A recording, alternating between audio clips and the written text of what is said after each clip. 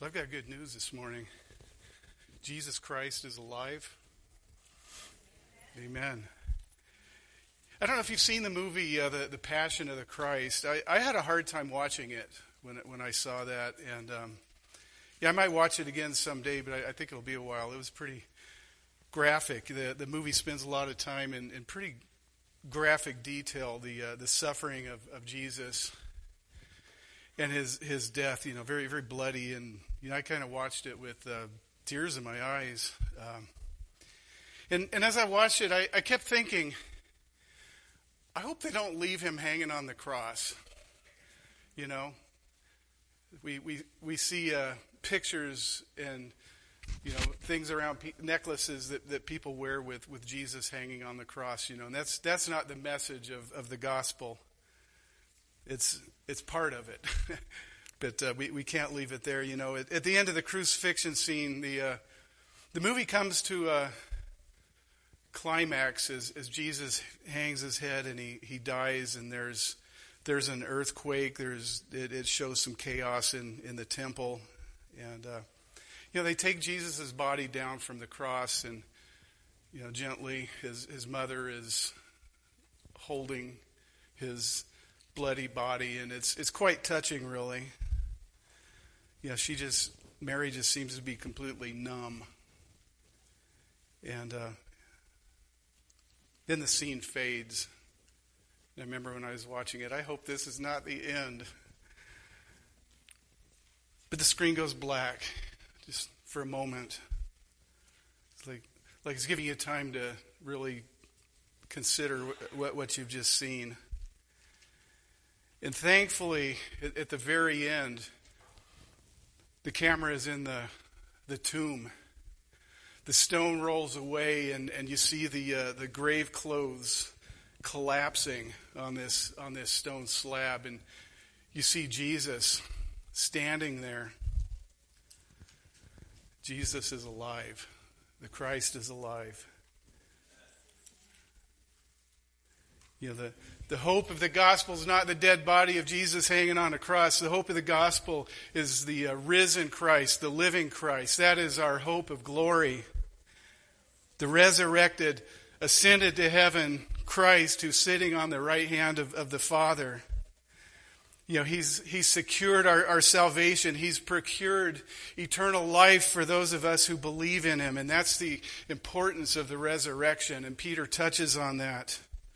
Our hope is a living hope because of the resurrection of Jesus Christ. This almost sounds like an Easter message, doesn't it? But we see as we move along in 1 Peter, starting in chapter 1, verse 3, that our hope is a living hope because of the resurrection of Jesus Christ. We can praise God for our salvation. Even in the midst of suffering, we can be joyful in the salvation that he has given us. And we should be amazed at his plan. God has revealed himself to us through Jesus Christ. And this is an encouraging passage here.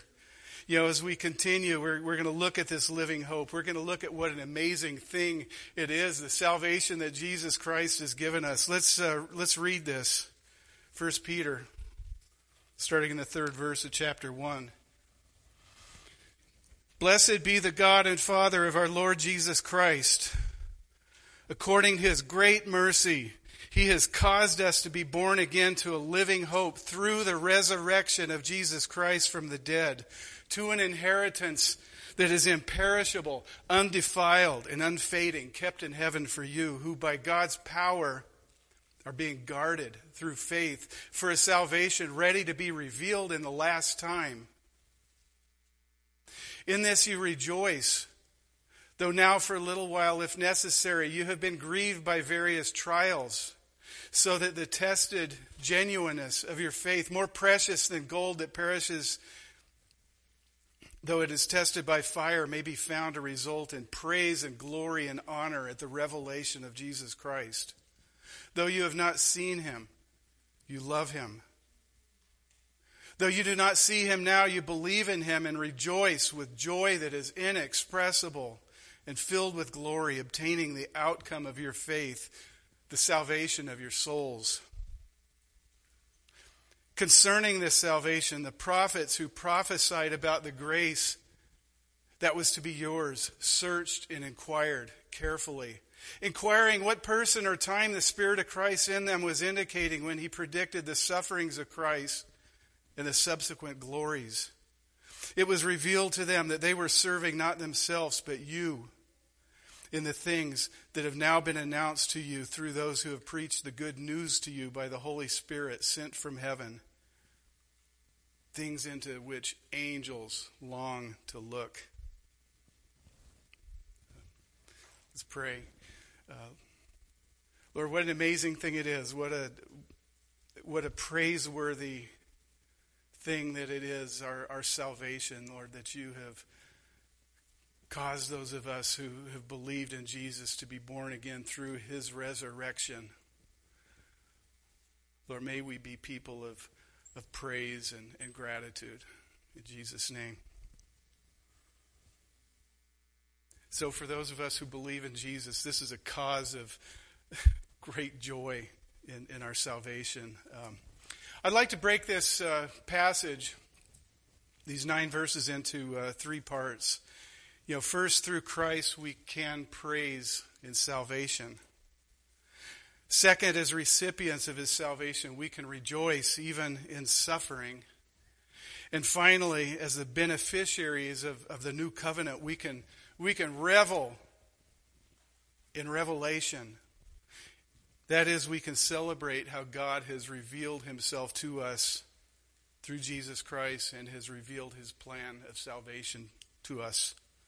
So last week we saw how God's grace and peace have been given to us abundantly, beyond measure. Remember he said it's been multiplied to us. Those of us who believed have been chosen to be cleansed of our sins, have been chosen to be sprinkled by the blood of Jesus Christ. And as we're living the Christian life, walking in the Christian walk, we're being made holy by the sanctifying work of the Holy Spirit. That was only 2 verses, but there's so much glory in those 2 verses. Peter just has to stop here and praise God for this. Blessed be the God and Father of our Lord Jesus Christ, he says. We have to thankfully acknowledge the one who's given us eternal life. According to his great mercy, it says, we were dead in our sins, and God the Father sent his Son to save us. And Peter says he has caused us to be born again to a living hope. He is the cause. It was his doing from the beginning. The biblical narrative is a story of redemption of a sinful world, a lost and dying world where, sinful and rebellious humankind has turned its back on the Lord and gone its own way. But Jesus has given us the way back. That's the good news. God has brought new birth, and in so doing, he's given us a living hope. And how has he done this? Peter says, through the resurrection of Jesus Christ from the dead. This is the importance of the resurrection. The resurrection is critical doctrine. It's the linchpin of the gospel. Without the resurrection of Jesus Christ, there is no gospel. The Apostle Paul talks about its significance in 1 Corinthians 15, the significance of the resurrection.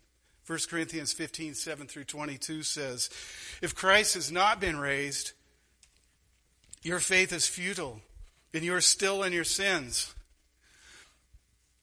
Then those who have fallen asleep in Christ have perished. If in Christ we have hope only, or in this life only, we are of all people most to be pitied.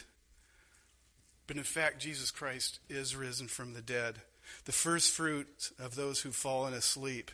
For as by man came death, by a man came the resurrection of the dead. For as in Adam all die, so also in Christ shall all be made alive. In the early church, this was what was trumpeted most loudly. When we think of our celebrations, that Christmas, the birth of Christ, wasn't really celebrated widely in the church for hundreds of years. But the resurrection was celebrated every Sunday. Every Sunday, the first day of the week was Resurrection Day. The resurrection is God's power revealed. C.S. Lewis talks about the importance of the resurrection. He said the resurrection and its consequences were the gospel, talking about the early church, the good news which Christians brought. What we call the Gospels, or the narratives of the Lord's life and death, were composed later for the benefit of those who had already accepted the gospel. The miracle of the resurrection and the theology of that miracle comes first. The biography comes later. That movie, The Passion of the Christ, it's a long movie. It was 2 hours and 7 minutes. I looked it up. And I watched that clip of the resurrection, minute and a half. But it's the resurrection. It's in the resurrection that the glory of Christ is revealed. And its impact on us is amazing. I like what Ray Stedman says. The resurrection is not only the good news, it's the best news imaginable. It is the best news imaginable, the resurrection. And Paul spells out the results, the benefits of the resurrection to us. An inheritance that is imperishable, undefiled and unfading, kept in heaven for you. This living hope that Christ has given us through the resurrection is lasting. It's pure. It's undefiled. It's unfading. It'll be as brilliant 1,000,000 years from now as it is now. Kept in heaven for you, for us. And God is the one who is keeping it in trust for us. For us, who Peter says, by God's power, are being guarded through faith for a salvation ready to be revealed in the last time. Notice how this talk of salvation it's forward-looking. It's forward-looking. This is a salvation which is the destiny of the believer. The Bible talks about salvation in 3 tenses: past, present, and future. Past salvation, that's when we were justified. That's when we believed in Jesus for the forgiveness of our sins. We received him as our Savior. That's when the guilt of sin was removed. And I think that's frequently how we use the term today. If somebody asks me, well, when were you saved? I'll say, well, I was saved when I was 6 years old in El Cajon, California at Vacation Bible School. I heard the word of the Lord and the Spirit of God moved in my heart, and I received the Lord Jesus as my Savior. That's when I was saved. That's probably what I said. But the Bible also looks at present salvation. We are being saved. That's what Paul says in 2 Corinthians 2:5. He says, we are the aroma of Christ to God among those who are being saved. Well, this is sanctification. This is being saved from the influence of sin. This is progressively being saved, becoming more holy. But the term salvation is also used in the future tense. We will be saved in the future. Hebrews 1 talks about how we are the heirs of salvation, and that's future salvation. When he says, how shall we escape if we neglect such a great salvation? This is future salvation. This is glorification. And this is what Peter is stressing here in this passage, this future salvation. This future salvation impacts us with respect to present and past. So the Christian life is past, present, future. The Christian life is a life of involvement with Christ past, present, and future. We must not think of salvation as getting our ticket to heaven and then living like hell for the rest of our life until that ticket is punched. Our oldest daughter, Alicia, who at least for another few weeks is living in Germany with her husband, Mike, they had us over. They had us over for 3 weeks. A few years ago, we decided to visit them, and we really wanted to see them, but we also wanted to see Europe. We got our tickets way in advance. They were paid for. Here we were, I think about 3 months out. And it was exciting. We researched, we talked and dreamed about the things we would do, the places we would go, the things we would see. It was quite amazing. We didn't have to worry about our tickets. They were kept in trust really by the airline. The days of paper tickets are pretty much over, right? They were in the possession of the airline. In the meantime, we thought of things like, we would want to be able to communicate with people. And one of the places we planned to go was Ireland, so we decided we'd practice our English. Jokes. Anyway, much of the fun, a lot of the fun was just the anticipation, the planning, talking to our daughter and her husband about some of the things we would do. And it was an exciting time, those 3 months, but it was nothing like the trip itself. It was just a foretaste. Peter's saying that our future salvation, our glorification is being kept, is being guarded. He says by God's power and through faith, ready to be revealed at the last time. This is God's grace. This is the gospel of grace. It's not just justification, although that's a great thing, justification. It's an amazing thing, but it's more. The gospel is more. It's our future salvation, which is not being kept by our good works. Just as we weren't justified by good works, we're not sanctified by good works. We're not going to be glorified by good works. The gospel of grace says that it's Him. It's being guarded for us. Jesus gives us a great promise of this in John 10. John 10 says, John 10:11, Jesus says, I'm the good shepherd. The good shepherd lays down his life for the sheep. And then he goes on later in verse 28 saying, I give them eternal life, and they will never perish. And no one will snatch them out of my hand. My Father who's given them to me is greater than all, and no one is able to snatch them out of my Father's hand. Our salvation, our future salvation is being kept. Our inheritance, according to Peter, is imperishable, undefiled, unfading. It's kept, guarded by God's power through faith. This is God's preservation. Is this not a great reason to give God praise? I think it is. Peter thought it was. So after this lofty praise to God for salvation, which He's given us, God has given us richly and generously, He brings our feet back to the ground, bringing perspective to the reality of life, the reality of living in a world as strangers. He gives us hope of the possibility of having joy even in suffering. The believers who Peter was writing to were experiencing persecution and suffering. But he reminds them of the joy of their salvation.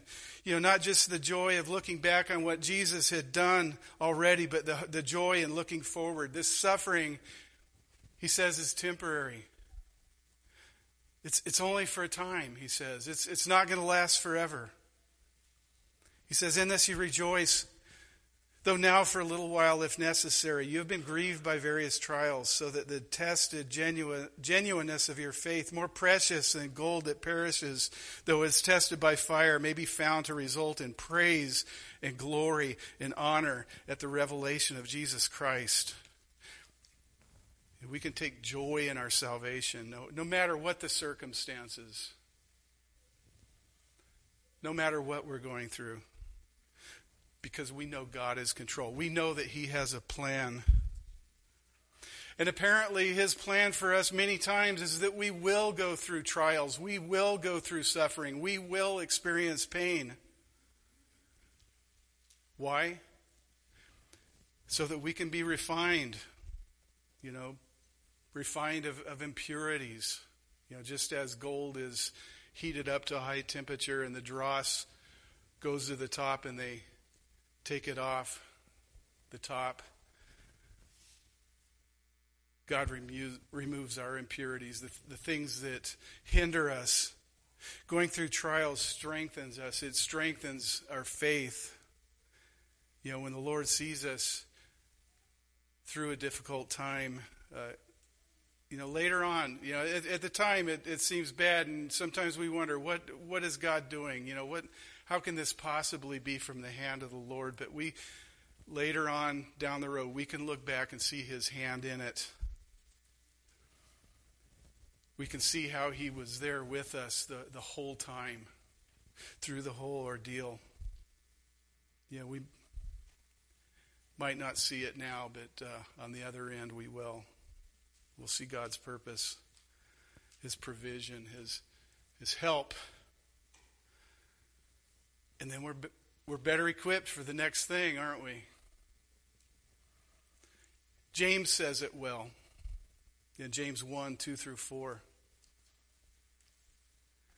I always found it interesting that James' letter just launches right into this first thing. He says in verse 2, "Count it all joy, my brothers, when you meet trials of various kinds. For you know that the testing of your faith produces steadfastness. And let steadfastness have its full effect, that you may be perfect and complete, lacking in nothing." We don't like adversity, do we? I don't.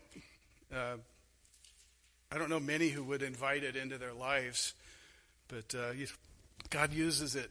He uses it to make us stronger, to bring us along in our growth and our maturity. I recently read about a tree, type of tree. Some of you might have heard of a bristlecone pine, grows in California. Actually, they grow in the western mountain regions of the United States. I don't know if any grow here. But sometimes as high as 2 or more miles above sea level, these evergreens, it said may live thousands of years. These are some of the oldest trees there are. Some of them 4,000 years old, if you can believe that.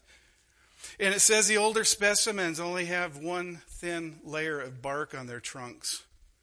And considering the habitat of these trees, such as rocky areas where the soil is poor and precipitation is slight, it seems almost incredible that they would live so long or even survive at all.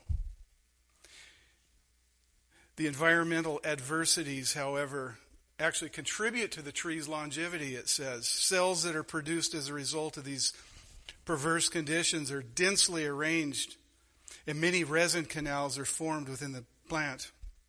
Wood that is so structured continues to live for an extremely long period of time. One researcher said the bristlecone pines in richer conditions grow faster but die earlier and soon decay. The harshness of their surroundings then is a vital factor in making them strong and sturdy. I think we can take application from that. So, it seems like a tall order to me to say that we should rejoice in our sufferings. But Peter says in verse 8 that, though you have not seen him, you love him. Though you do not see him, you believe in him and rejoice with joy that is inexpressible and filled with glory, obtaining the outcome of your faith, the salvation of your souls. So through the hard times, we need to keep our focus on the Lord. We need to have our eyes on Jesus. I think of Peter when Jesus is out walking on the water. Peter comes out of the boat and starts walking on the water himself. What did he do? He looked at Jesus, but when he started looking around and seeing the waves coming up, his eyes off the Lord, he started sinking.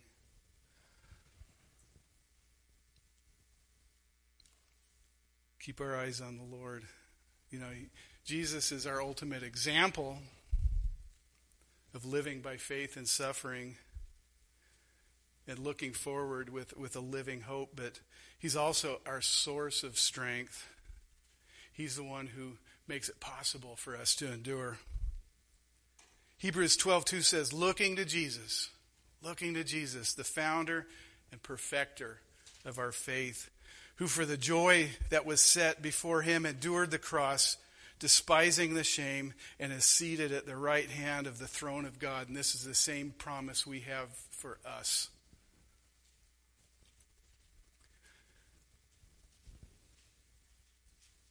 So what is it? What is it about suffering that we need? God uses it to change us. He uses it to mold us, even to break us. There's something about brokenness which is precious to God. Psalm 51:17 says, the sacrifices of God are a broken spirit. A broken and contrite heart, O God, you will not despise.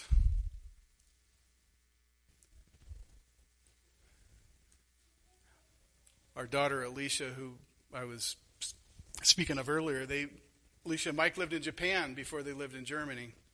And there's a Japanese word, it's kintsukurei, which means golden repair. And it's the art of restoring broken pottery with gold so that the fractures are literally illuminated, a kind of physical expression of its spirit, supposedly. As a philosophy, kintsukurei celebrates imperfection and brokenness as an integral part of the story, something not to be disguised. The artists believe that when something has suffered damage and has a history, it becomes more beautiful. I wish I had a picture to show up here. Look it up. So we praise God in our salvation. We rejoice in that salvation even through times of suffering. And in his marveling, Peter takes kind of a little side road here, brings up something that's very remarkable about the salvation, that God has actually revealed more to us on this side of the cross than he had revealed to the Old Testament prophets. More to us. We have a better understanding of God's salvation than even the angels. Let's look at this. Considering this salvation, the prophets who prophesied about the grace that was to be yours searched and inquired carefully, inquiring what person or time the Spirit of Christ in them was indicating when he predicted the sufferings of Christ and the subsequent glories. It was revealed to them that they were serving not themselves but you in the things that now have been announced to you through those who preached the good news to you by the Holy Spirit sent from heaven. So the prophets had a partial revelation. God has revealed himself progressively through history, through the history of redemption. And, the book of Hebrews starts out kind of talking about this. It says, right at the get-go, verse 1 of Hebrews, long ago and at many times God spoke to our fathers by the prophets. But in these last days he has spoken to us by his Son, who he appointed the heir of all things, through whom also he created the world. So God used the prophets to reveal his will. He used the prophets to reveal at least a partial revelation of his will. Think of how Moses probably would have really liked to have understood what God was going to do in the future. Think about the other prophets. Even John the Baptist, who Jesus said was the greatest prophet ever. He didn't know as much as we do on this side of the cross.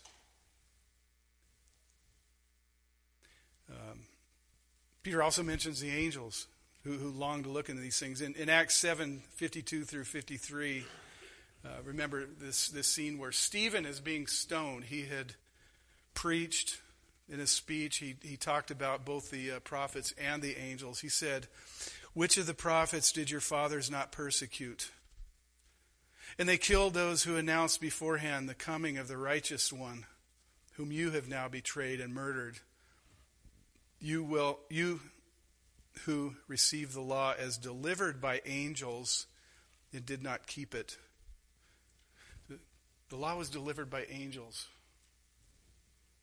Hebrews 2:2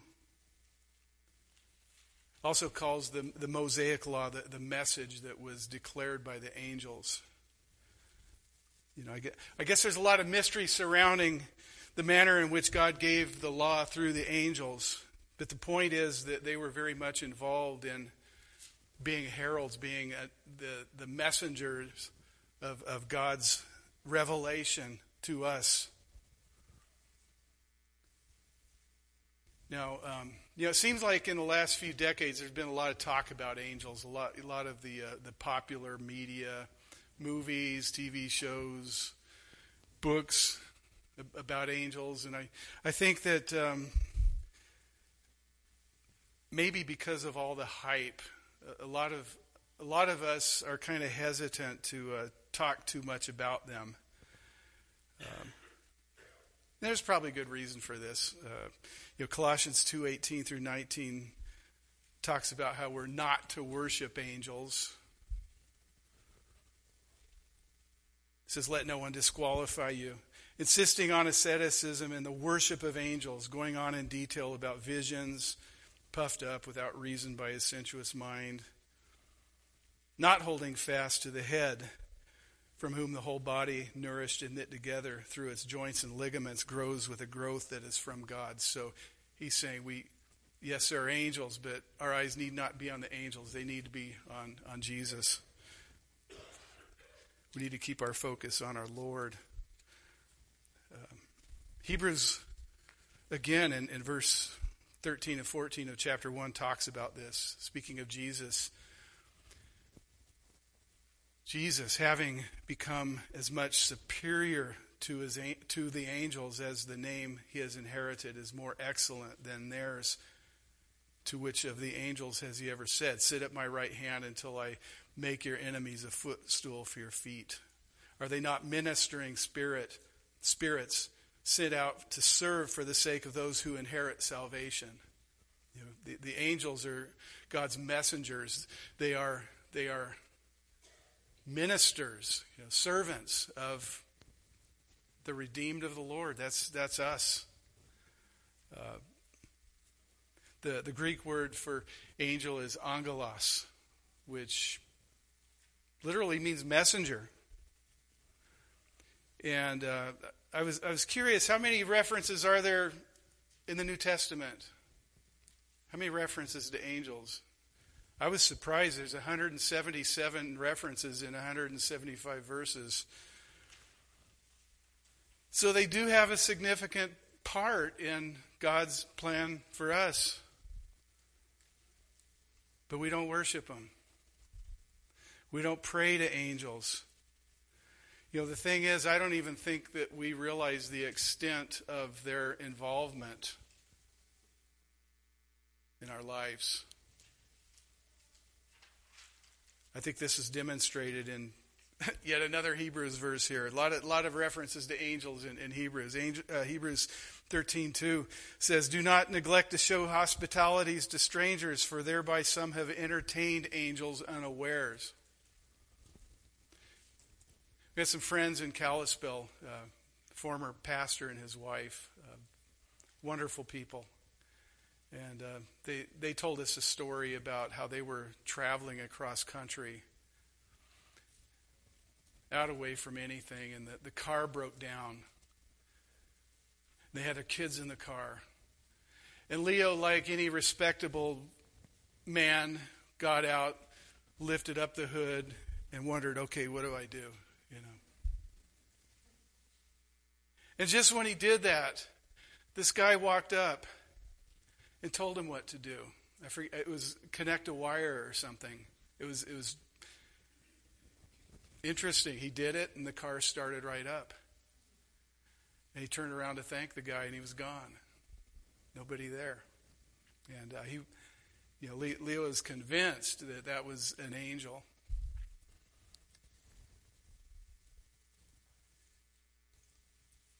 Anyway, a lot of talk about angels here in this very brief mention that Peter gives us. The point is of all this that Peter is saying that despite their involvement in human affairs, despite their big role as messengers and servants, they don't even have a full grasp of the redemptive work of Jesus Christ on our behalf. Our imaginations could go wild here. What do the angels think? How do they puzzle? How they must puzzle over what God did through Jesus. Hebrews 2:9 says, "But we see him who for a little while was made lower than the angels, namely Jesus, crowned with glory and honor because of the suffering and death, so that by the grace of God he might taste death for everyone." He was made lower than the angels. Peter says of these matters, the angels long to look into these. Can you imagine the conversations the angels must have? Did you hear what God is doing? Sending his Son to earth. To those people, those rebellious people, he's becoming one of them and dying. Subjecting himself to abuse and suffering. Death. Being raised from the dead so that they can obtain eternal life. Wow. And sending the Holy Spirit to them so that they would experience day by day, moment by moment, the presence of God in their lives. Can you believe that? How does that even work? He must really love them. He must have really amazing plans for them. They long to look into these things. In closing, let's be people who are full of praise. Let's praise God for the salvation that he has, is, and will give us. This living hope that is ours through the resurrection. He's given us new birth. He's given us eternal life. The resurrection changes everything. It's the best possible news. Jesus' resurrection is what gives us hope for our resurrection. Death could not hold him. It cannot hold us either. And no matter what the circumstances, we can rejoice in this salvation. He's with us. He cares about us. Even in times of suffering and trial, he's got a plan. We're the recipients of that plan. And he's revealed that plan to us. He's revealed himself through the person of Jesus Christ. And we have more insight than the prophets or the angels. That's amazing. This is good news. Let's be people of praise and joy. Let's pray. Father, we praise you, Lord, for the salvation that you have freely poured out on us. Your grace is truly amazing. And, if there be one here today who has not believed in you and received you, Jesus, as their Savior, I pray that they would heed your call, that they would hear your voice, Lord, that they would believe in you and be forgiven of their sin, become inheritors of eternal life. Lord, we thank you for the living hope that you've given us through the resurrection. Help us, Lord, to focus on you today, to have our eyes steadfastly on you, Lord, even as we experience trials. Strengthen us, Lord, with the joy of the Lord. Lord, give us a hunger for your word and continue to open our eyes and reveal yourself to us through your word. Lord, we pray in the wonderful name of Jesus. For his sake, amen.